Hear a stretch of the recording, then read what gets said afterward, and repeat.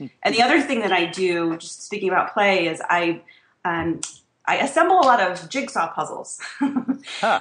It's very aligned with the work that I do because it helps strengthen that muscle, that intuition muscle of figuring out where things go and how they fit together.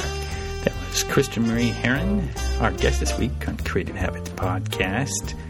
She's a strategic storyteller and coach. Excellent show for you.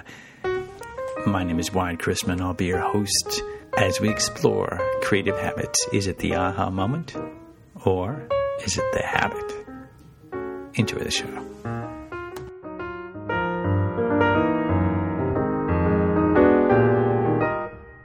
Well, thanks for having me, Wyatt. I'm Kristen Marie Herron. I'm a strategic storyteller and business coach. I work with amazing entrepreneurs and professionals. I help them organize all of their experience and talent in a way that conveys just how great they are at what they do. And I help them tell their story in a cohesive, resonant way so that they attract the right clients and opportunities into their life. Nice. So now you help them tell their story. And I like this one part on your website. It says, telling your story is what makes you real. Right. And that quote just really stood out for me. And as I was copying and pasting into Google Doc, I eliminated the formatting. And it was through that process I realized, we've taken the formatting out of our own lives. When we are in a context around other people, we kind of eliminate our own formatting to kind of fit in.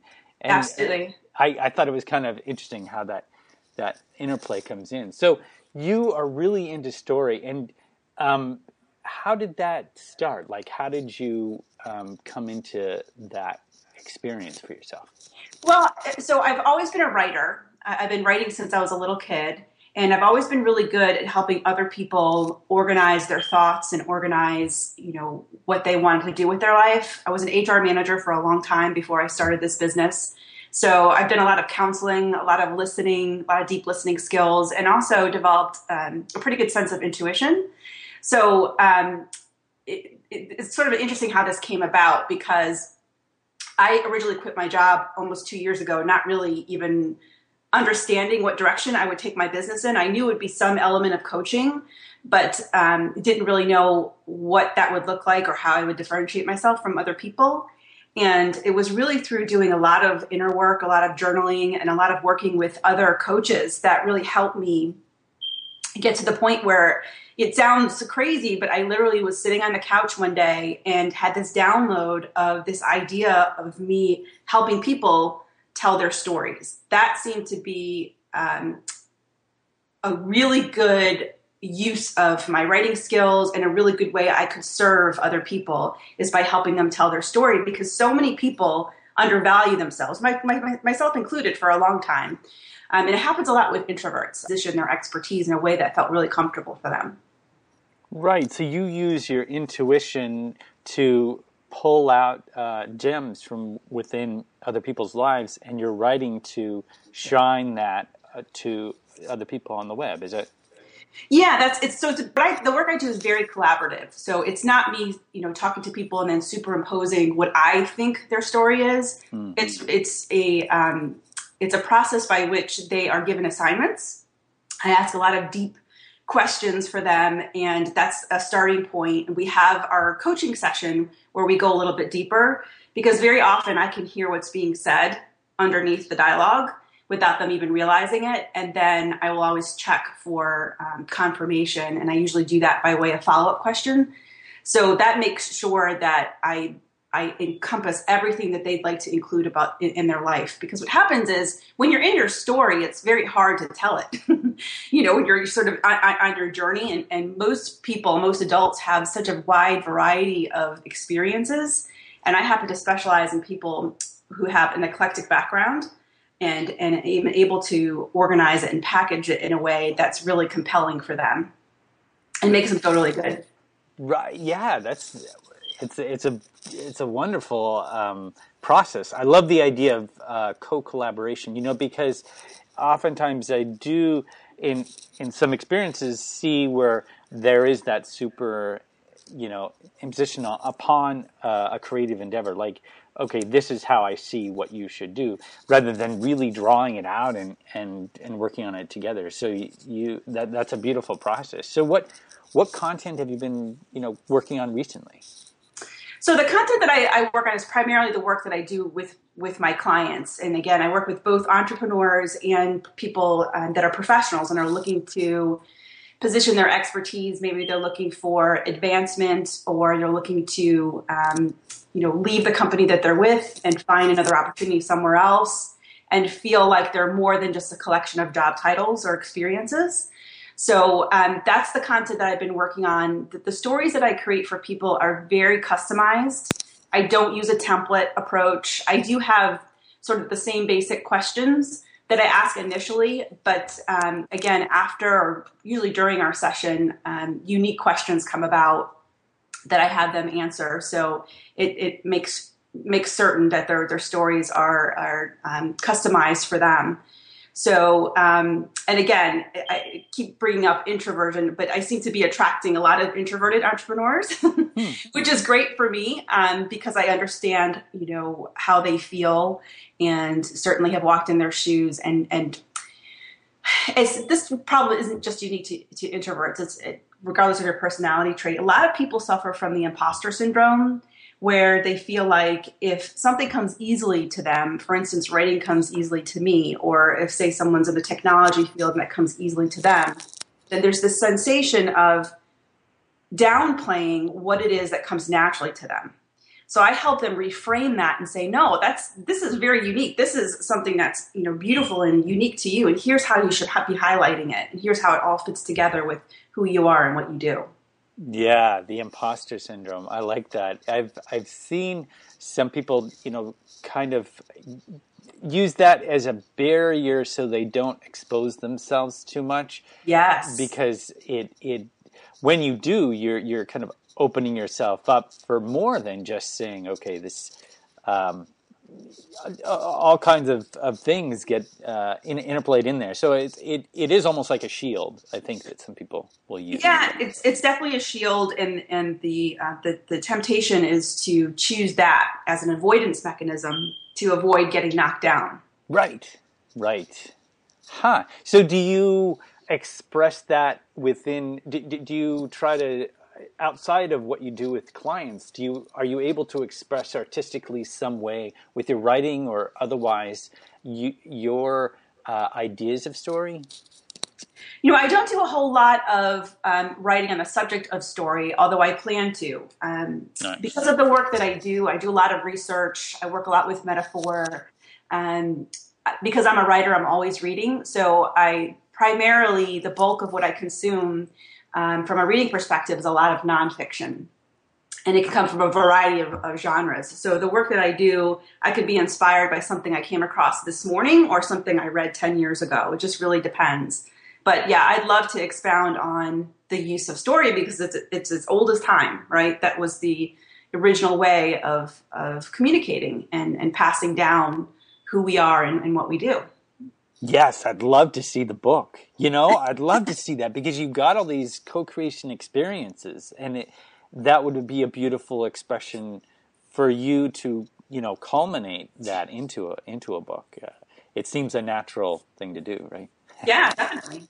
So what are you're co-creating with other people. You're revealing the gems in their lives, and you're bringing that out through your writing.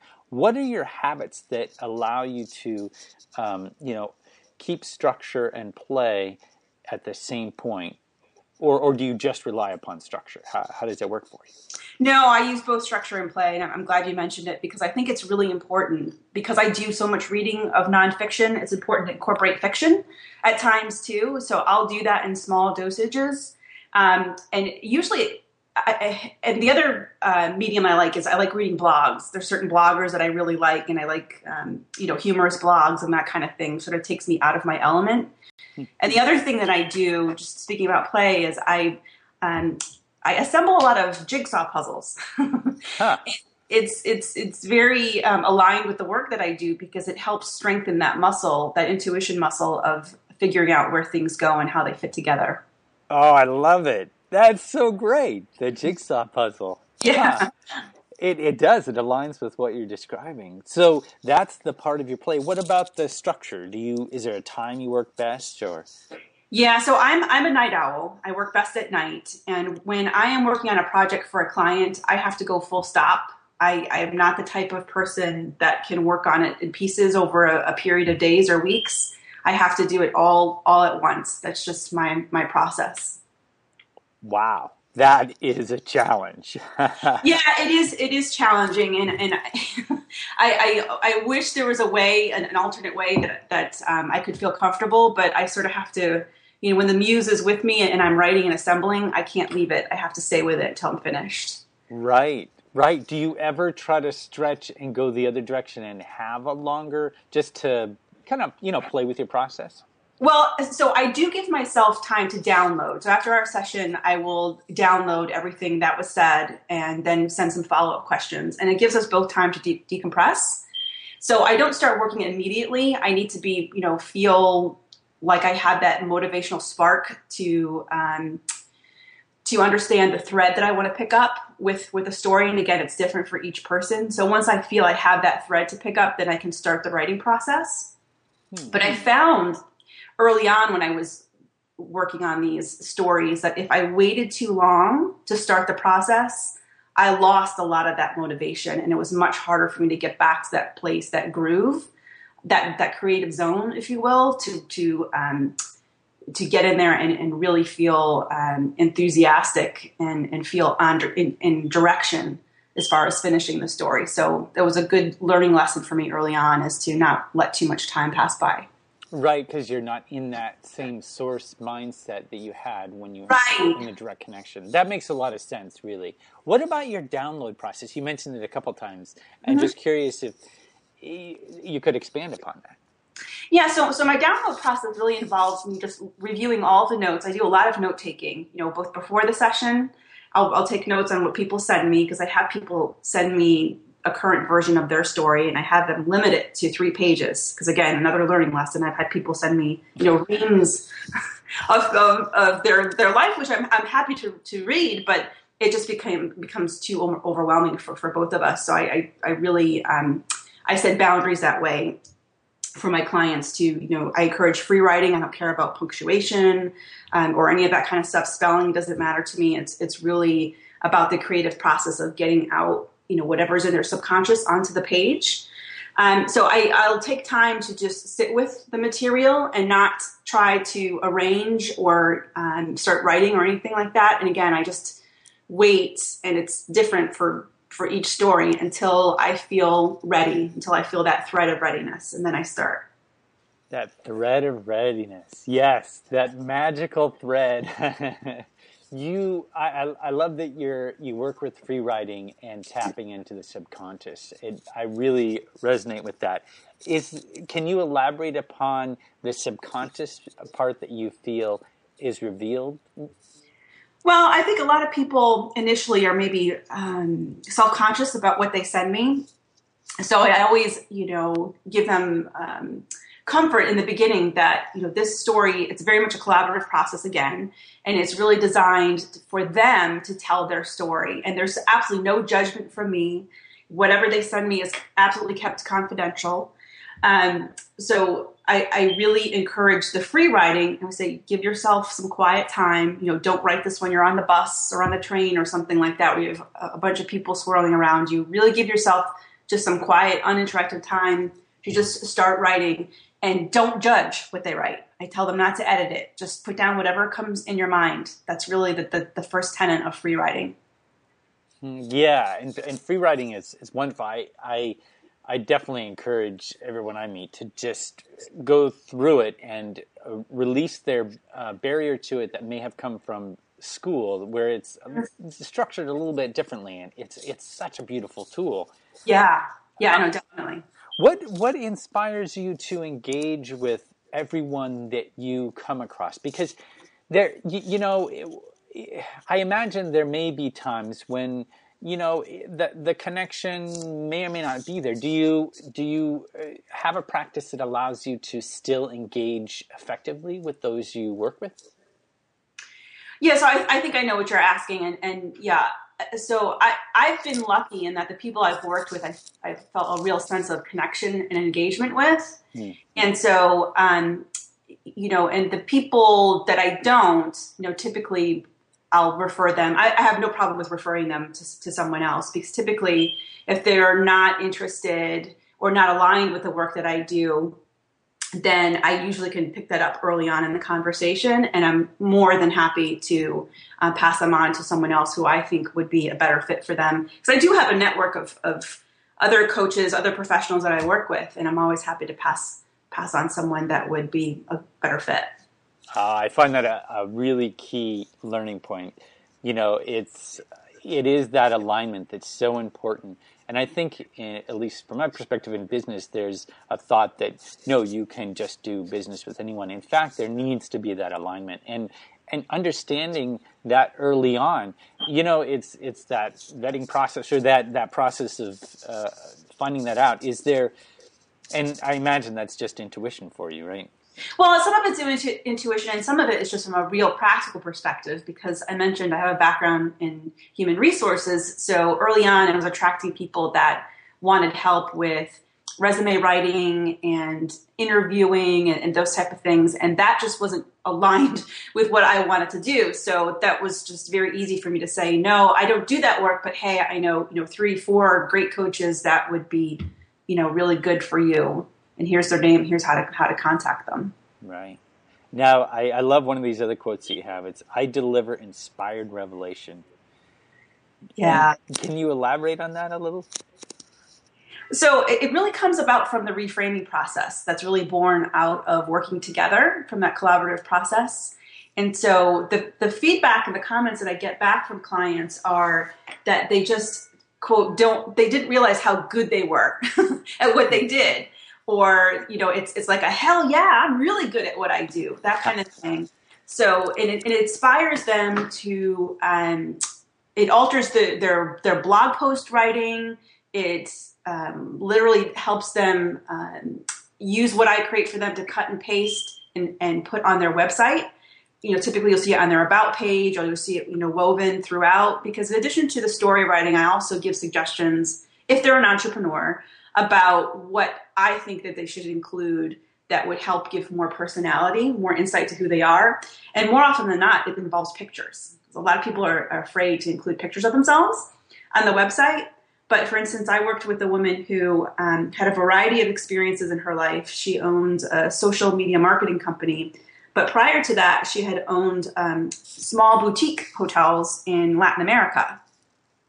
And I said, I would love to be able to see pictures of you in your element, just hanging out, in the jungle. I think that would just really create such a more personable picture of who you are and what you do, because, she was completely self-taught. She taught herself how to market and all that.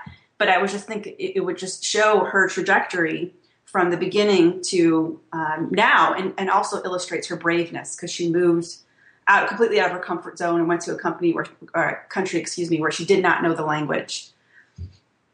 Right, images, that is powerful. And it's funny because the typical bio photo comes to mind in the way it's typically altered and the personality is filtered out of those bio pictures usually. Yeah, because it goes back to what we have been previously taught about brand, personal branding, which, I just don't like the word, because it's so one-dimensional. And the story actually puts flesh on the bone of who a person is. It creates a living, breathing, tangible example of who someone is and what they do. Right. Now, are you familiar with the hero's journey? Yes, I am. Nice. So can you, provide a bit of a background that you have, on a micro or macro level that, that hero's journey you've taken that you could share with us that it has allowed you to really bring forth what you offer? Yeah, so I think always early on, even as a little kid, I always felt this sense of otherness. I was a quiet kid. I was very introspective. Again, that's, very aligned with what an introvert was. Labeled as shy, that kind of thing. So again, I always felt a little bit like an outsider, which is not unlike the hero's journey typically. You feel a little bit separate from the pack. So that was my experience early on. And then I always knew that I was meant to do something different, although I didn't, have the language or the vocabulary to articulate that at the time.